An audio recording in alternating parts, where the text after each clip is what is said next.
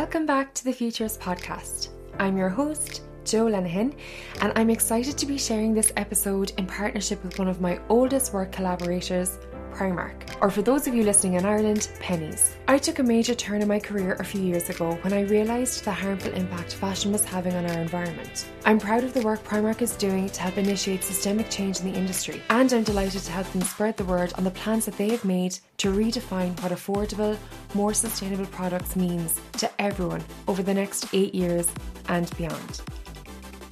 In 2020, the agriculture sector was responsible for 37.1% of national greenhouse gas emissions in Ireland.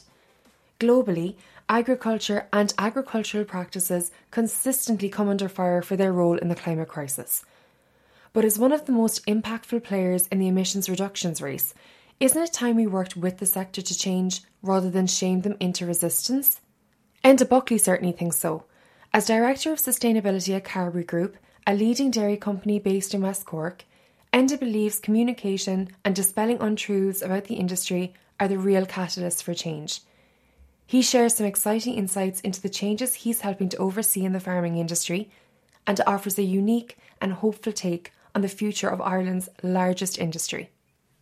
I really hope you enjoy this conversation, and as always, every like, subscribe and share of this episode is so greatly appreciated. Over to my conversation with Enda Buckley.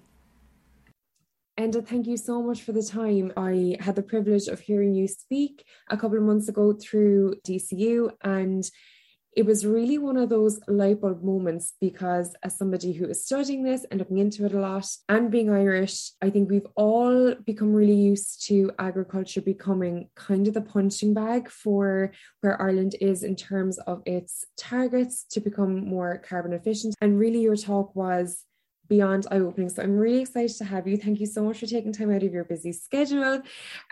Before we get into your work at Carberry, can you tell me a little bit about your past career? Because you've had an amazing career, and working in sustainability isn't something that you've just picked up yesterday. You've been working in this field for quite a while. Yeah, Jo. So first off, listen, great to speak to you, and delighted you enjoyed that talk. I suppose I went to college initially in UA Galway.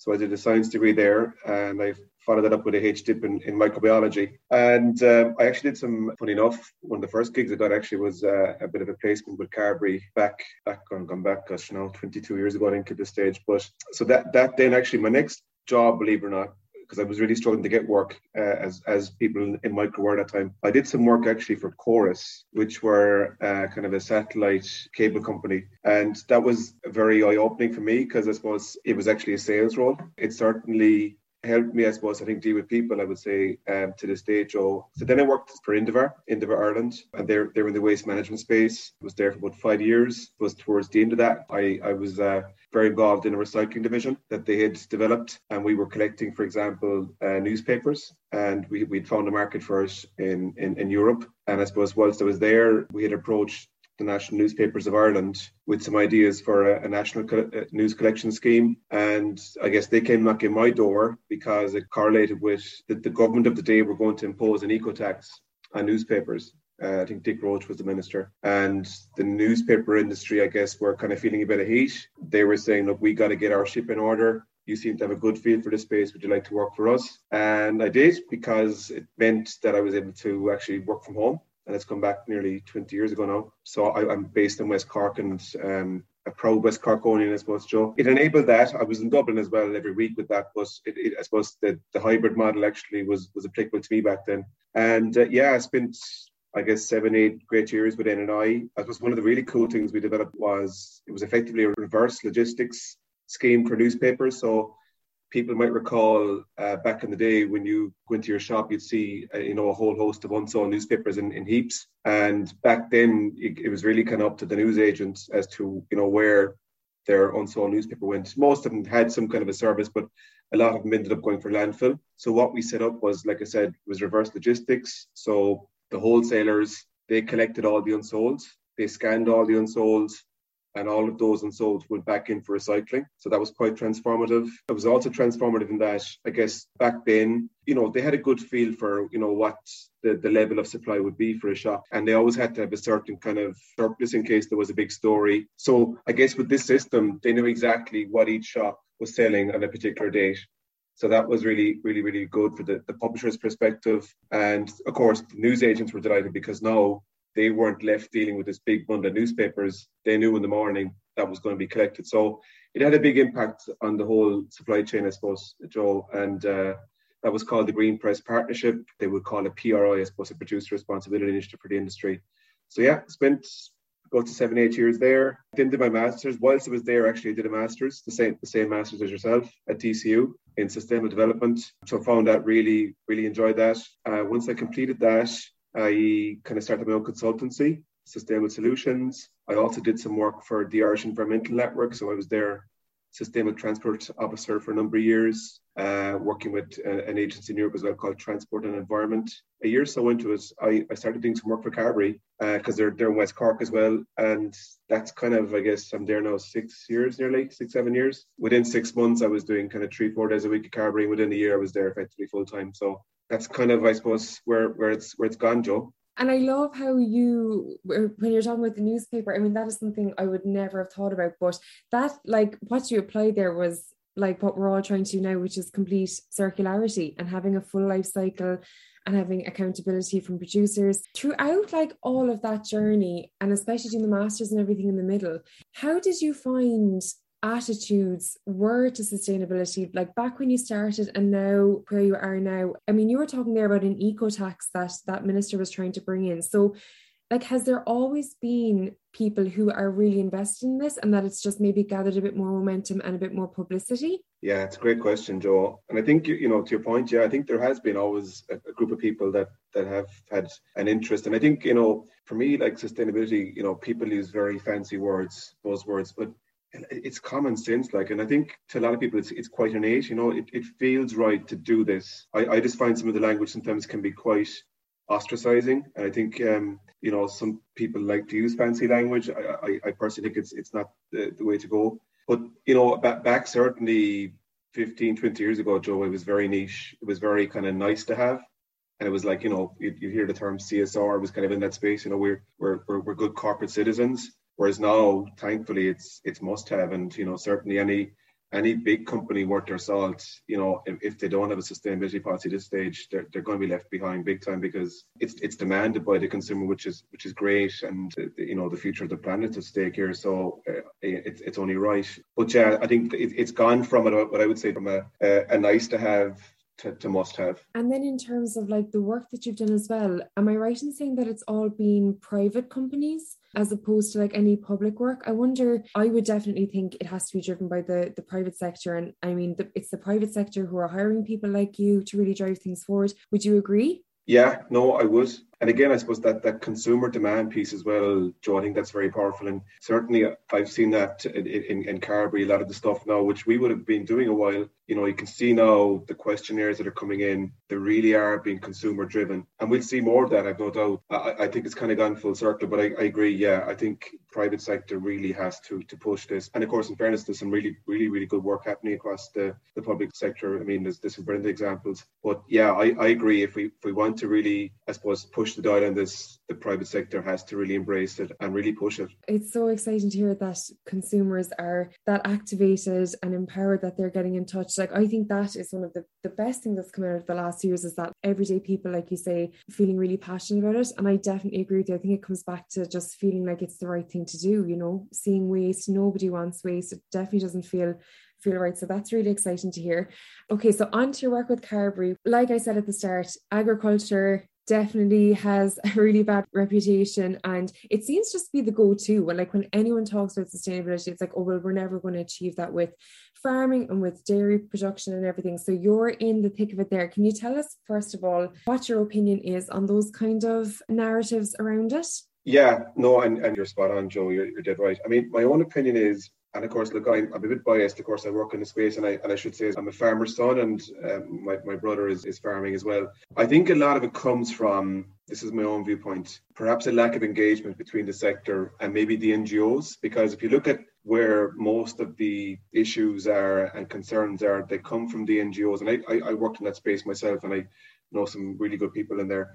And I think a lot of it was down to maybe lack of engagement. Now, I guess there's some people in there as well, I think, with very, very strong views, and I think they're unfounded, quite frankly. And I suppose my own feeling for it is, and we might touch on Farm Zero C in a second as well, but I think it's actually incumbent on the sector to bring these people on farms, show them what's actually happening, because I think when they see what's on the ground, I think they'll be heartened. Not everything is perfect, but certainly, Joe, you compare the Irish farm system to anywhere globally, it genuinely is in the top percentile. I mean, we are producing some of the best dairy, I would say, anywhere. New Zealand and Ireland, I think, are the top. That's my own viewpoint. And the same applies to other agricultural sectors as well. So I think that needs to be said. And a lot of good things have happened. Now, there's a long way to go. And of course, there's a massive challenge in terms of decarbonising the sector. And for me, this is where, I was thinking earlier when we were talking as well about the N&I piece and, how that reverse logistics system came up. Actually, what was critical to that, Joe, was communication and members sitting down, because if I go back to that period, the newsagents certainly weren't happy with the publishers and vice versa. There was a lot of division. In some cases, they weren't talking at all, right? And what actually brought it together was we had a series of negotiations and bilaterals. And I think the same thing needs to happen here between the NGOs, the ag actors, because I think they'll find actually when they sit down, they have an awful lot in common. And I think they'll find that, farmers really are in it for the right reasons as well. It's a tough game as well, Joe. I mean, farming is not an easy life, and they're actually coming out to a really busy period. And it's genuine. Some farmers will be, working 18, 20-hour days. They could have 4 or 5 cows calving. Some guys actually will have a lot more because they have quite synchronized patterns. They're in for a tough spring now, and it's not an easy livelihood. But I guess my point is they're doing it for the right reasons, I think. I might just touch on Farm Zero C, Joe, if that's okay. Will I bring that up? Yeah, please do. So I suppose Farm Zero C, it's happening at a farm that's owned by the West Cork Co-ops. It's in Shinnock. So about 3 years ago now, we were thinking of, I suppose, looking forward and what could we do that would really drive the dial on this. And we came up with the concept of back then it was a carbon neutral dairy farm. Shinnock, like I mentioned, is owned by the West Cork Co-ops. We said, look, this is a good place to do this because typically it's a demonstrator farm. So in a normal year, hundreds of farmers would walk through this farm and see kind of the latest trends and the latest activities that are. They've done a brilliant job on efficiency and really efficient farming in Shinnock over the last 10 years. The West Cork Co-ops would have acquired it back in 2011. And I suppose that was always the focus: efficiency, low inputs, and kind of maximising the output, I suppose, from the farm. So that was the ambition. And we got talking to people like Kevin O'Connor. He's the director of the National Bioeconomy Centre, Biorbic. And within a week, we approached a number of actors, and every one of them said, yes, we want to be part of this. So put together a project team. It coincided with Science Foundation Ireland had a call for a zero emissions challenge. So they were looking for projects right across the spectrum that could, have a big impact on decarbonising, I suppose, Ireland. So we made a submission. We went through a series of rounds. We eventually got to the seed phase where the final 6 projects got to. So we got €200,000, which was very, very helpful. And I suppose earlier, back in, I think it was probably May of last year at this stage, Joe, we got word that we actually won the SFI Zero Emissions Challenge, which was massive for us. Because like I said, you're dealing with all the sectors. It wasn't just agriculture or food. It was, across the spectrum. So that was massive. And that was €2 million in prize funding. And of course, we now we'll have 7 postdocs. We have 5 of those employed already. We have a project manager. We have a farm research technician working in the farm, all aimed at driving that zero emissions. And I suppose we've moved on now as well from a zero carbon ambition to a climate neutral ambition for the farm. So it's bigger than carbon. It's now encompassing things like biodiversity, which is a central pillar of the project, welfare, all these other elements, air quality, which are very, very important. So it's our ambition now is by 2027 that the farm will be climate neutral, which is, I suppose I should have said as well, it's very challenging because in Shinnock, you've got 250 cows, which is a big herd on a 250-acre platform. And this challenge will be a lot easier realised, I suppose, on a smaller farm, on a smaller scale. So what we're saying, look, this is real life. And again, we're very conscious of our farmer suppliers that, when they go to Shinnock and they'll see, what's happening there, we'd be hoping as well they'll see, okay, yeah, that's working here. I want to use that in my operation. And, we're confident that it will have a big impact on decarbonising. I wouldn't say just even West Cork, I think further afield as well. We've got lots of interest. We've been inundated actually with requests to see the farm. I guess the reason I brought this up initially, Joe, was I think we'd certainly be reaching out to the NGOs as well to bring them down and show what's happening. Have some of those discussions I mentioned at the top.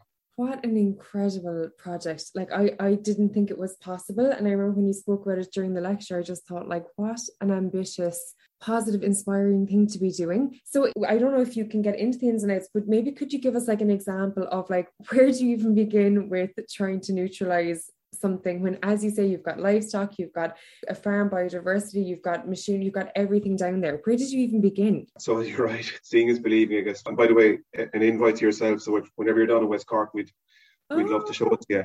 Yeah. Do you know what? No, we'd love to show it to you. If I was to summarize, right, there's kind of three major buckets that will have the biggest impact here.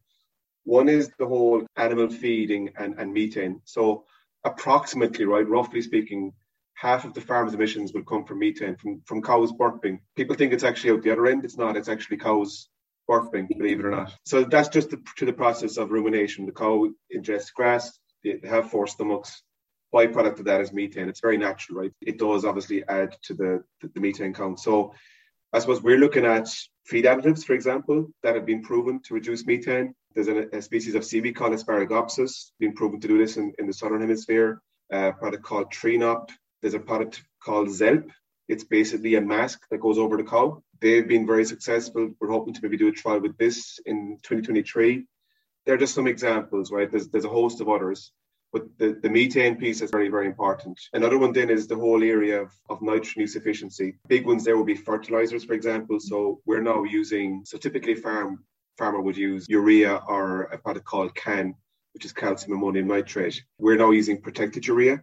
So this basically releases a lot less nitrous oxide to the atmosphere, which is a potent greenhouse gas. We're using things like multi-species sports. This is quite exciting, actually. So travel to the countryside, you'd normally see fields of green grass, right? It's typically monoculture, right? It's just one species of grass. With multi-species, you're looking at, in our case, we've got 6 different species. So you've got your red and white clover, plantain, these are herbs, chicory, and ryegrass as well. So you might be asking, what's the benefit of these? Particularly clovers, they fix nitrogen naturally from the atmosphere, so they don't need fertilizer. The major end result, Joe, is you're looking at 60-70% less fertilizer needed to grow this, which is fantastic, right? Now, there's a management challenge here as well. It's not all, like if you're a farmer, you're looking at this, that sounds great, but these are trickier to grow and manage. So it's kind of step by step. We now have roughly 15 acres in Shannock of multi-species, and they're going well. I should give the guys a mention here, actually. Kevin Ahern is the farm manager, Gus O'Brien is the estate manager, and Gavin and Emma are the new project team there. Gavin is the project manager, and Emma Sherlock is the farm research technician. We're looking at things like charcoal and biochar that will actually add to the organic carbon in the soil. The farm had done really good work on this even prior to the project. It was a very efficient farm, which helps. And the third bucket then, I suppose, is around kind of sequestration. Soils, and especially permanent grass pastures, they actually sequester CO2 from the atmosphere. Now, it's not really accounted for in the inventories just now, but our plan is to prove that. It's well proven. This is a scientific fact. It happens. But I suppose what isn't clear is, the level of sequestration. So we've done extensive soil analysis in the farm over the last 18 months. We will do a lot more to actually prove the sequestration on the farm.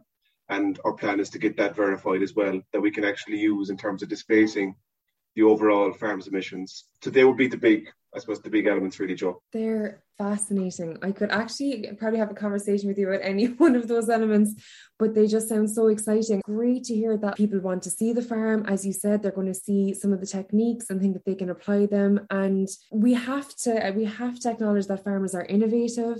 They want to change. As you said, it's a really difficult job. So I don't think any farmer wants to make their life more difficult. They're in it to take care of the land. They're the ones who look after it. So anything that's going to make that easier or better for them, I'm sure they're really on board with, which is really exciting. Do you talk a lot with the farmers? Like you were saying, there's so much about communication. Do you meet with them and talk to them about the challenges they're facing and how they feel about all the vitriol? Yeah, no, we do. And I suppose our kind of structure is a bit different. So we're owned by the 4 West Cork Co-ops, and they would have the direct engagement, Joe, with the farmers. But again, we would have, for example, the Carberry Greener Dairy program, which is 60 plus farmers, and we would, talk to them quite a lot. And again, through the nature of the work, of course, we do, and we have to, and for our own decisions, we have to bounce ideas off them. And yeah, it does hurt them, and they are quite upset when because they're looking at their operation saying, what am I doing wrong here? I'm producing this fabulous product, yet I'm getting all this, negative commentary, and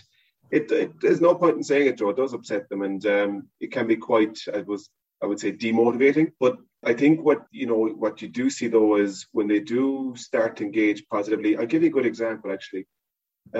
So through that Greener Dairy program, which is, I suppose, again, it was quite novel. This is now in place nearly 10 years. So this was again all aimed at, I suppose, it was ahead of its time in terms of decarbonising the farm's operations. So it started off at 12 farmers, then 18, 30, now I guess it's 60. And we got the programme recognised in UCC. So UCC have this diploma in environmental science. Again, through a mechanism called RPL, which is retrospective prior learning, we were able to demonstrate that the farmers had done a lot of the learnings on farm through the Greener Dairy programme. They then went to college and did it the other half. Again, very, very empowering, because some of these guys, they would have left school early because a parent might have died. They had no choice, inherit the farm. So again, really empowering for them going back to do third level studies, and they all did really, really well. I mean, the college would say like some of the best students they saw were through this course. But through what was really, really good was, again, they were meeting people, with strong views, maybe initially kind of anti-ag views. And when they started engaging with the guys and the guys started explaining their own operations, there was a change of heart. And I was told of one particular story where there was a really good, robust discussion between two vegan students who, again, had their own kind of preconceptions around what was happening. But it was all based on what was happening in another country. Certainly wasn't an Irish system. And they went away with a very different perception of what was happening in the Irish system. And again, there was an invite to the farm, and I'm not sure if that was ever taken up. But my point is, Joe, I think, again, the heart of this is communication, sitting down, having respectful debates with people and bringing people along. I think that's critical to all this. Hopefully anyone who's listened to this who maybe has had their misconceptions about what's going on will look you up and follow you and check out the farm.